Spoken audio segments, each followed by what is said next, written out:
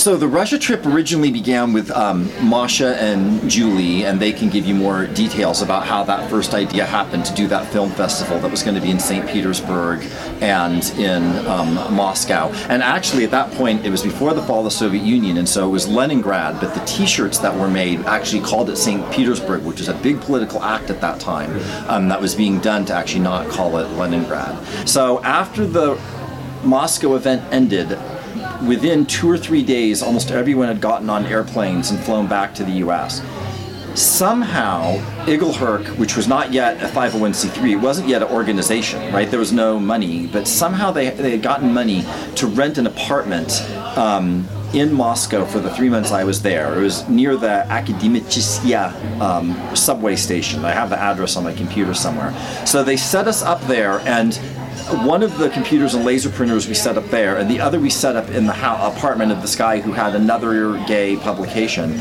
And we set up, for me, a sort of boring, routine, except it was fascinating to me because I was in Russia, where I was making little guides, like an instruction manual for how to use QuarkXPress, and then sitting with these guys and showing them how to do stuff and how to do the word flow and how to do layout and how to print and what a font was and all this kind of stuff, because this was very new technology at the time. Desktop publishing in 1991 was extremely new, and so this was a huge kind of thing because they so badly wanted to publish and couldn't get the permits to do so in the USSR.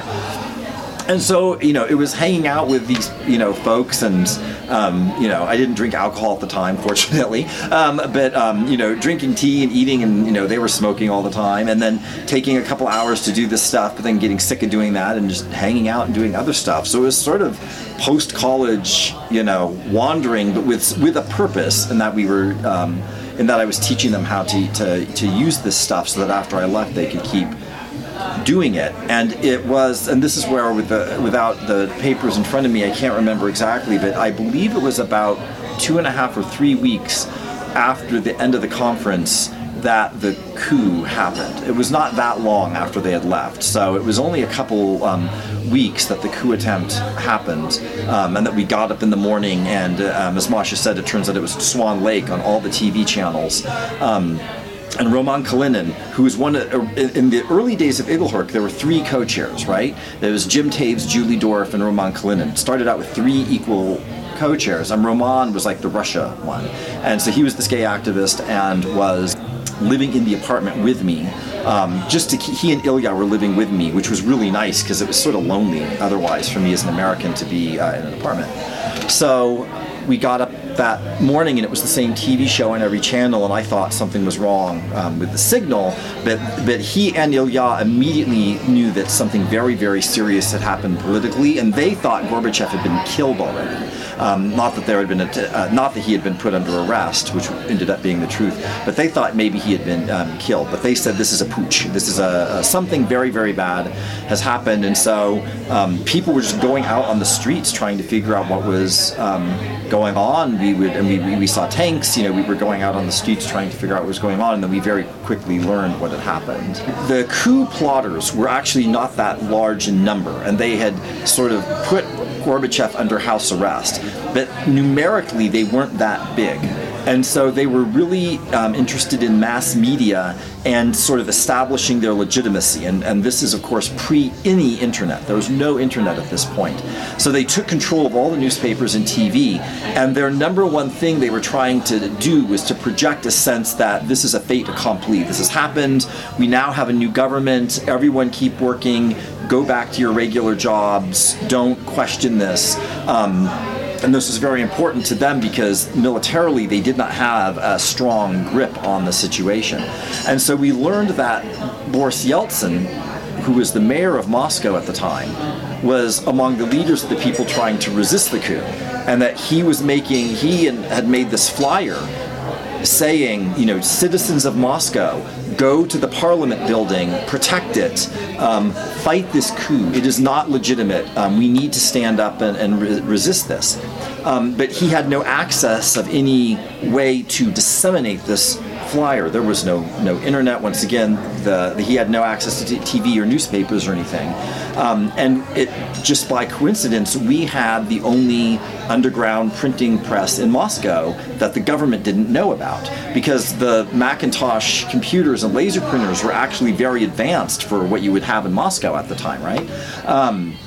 And so we ended up going to the mayor's office, and there were people holding arms. I have pictures standing around the mayor's office to try and sort of defend it, but they let us in because they knew who Roman was. And Roman went in without me, and he came out with one of these flyers, which is in that pack of documents I gave you. And we took it back to the house and to the apartment, and we just we didn't change the wording.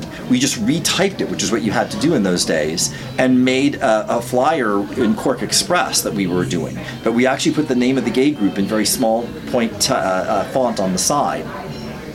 And then we could laser print that out. But we didn't have a photocopy machine. But Roman had one in his own apartment that ACT UP had somehow given him a couple years before. So we got in a taxi, and we got this not that big laser printer, not a very big one, but it was about the size of a small table, but it was only about this tall.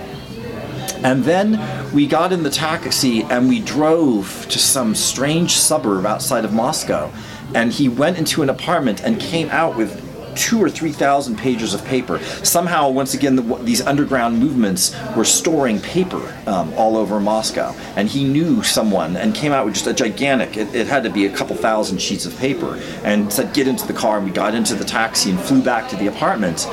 And then we spent all night long making hundreds and hundreds and hundreds and hundreds of copies of these flyers. And then, as I can show you from the pictures that I took, the next day we went to the Parliament building, which was just like, people had pulled up cobblestones from the streets and brought in trucks, like dump trucks, and just tried to block it off from the military. And there were all of these pieces of wood. And I have pictures of grandmothers, babushkas, like stacking up piles of wood. And then people had made places to give away free bread, and like a press center. It was like an impromptu kind of pro-democracy thing. And the Parliament building sits close to the river in Moscow. And tugboat operators had pulled tugboats up against the shoreline to try and keep military ships from being able to access it. So we just walked into this incredible, I can't describe it really, scene of just thousands of people milling around trying to protect the Parliament building as a way of resisting the coup. And we were climbing over all of these barricades with all of this paper and handing it to people, to the activists, and they were taking it and sort of disappearing. And by that evening, a few hours later, we would go to the subway stops. We would see our flyers with the little gay logo all over Moscow at all the subway stops and other places. And there were other kinds of flyers as well. A whole bunch of impromptu media was happening, right? But it included us, and it was just amazing to see our flyers. So we didn't do the distribution. We took them to the Central Parliament building, and they would take it, and then they somehow had runners who would just go fan across the city and put these things up saying, everyone come to the Parliament building. They were trying to get as many people there as they could. And then the coup took 3 days. It was the second night that 3 people were killed by tanks, and the mood really changed once people started dying.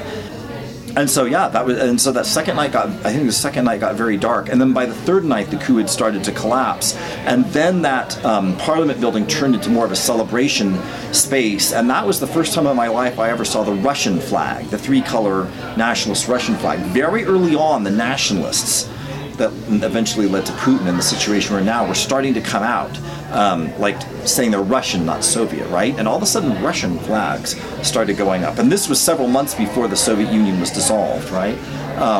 So it was over then by the third day, and then I stayed there for a couple more months. I even went to Latvia and Estonia for Igelherk, and I helped do the first ever HIV press conference in Latvia, and went to Estonia as well to meet with gay groups there. And so we just sort of kept doing stuff, but we were all just still sort of shell-shocked from that coup experience, and being so involved and just being in the right place at the right time to be able to contribute, in some way to the resistance.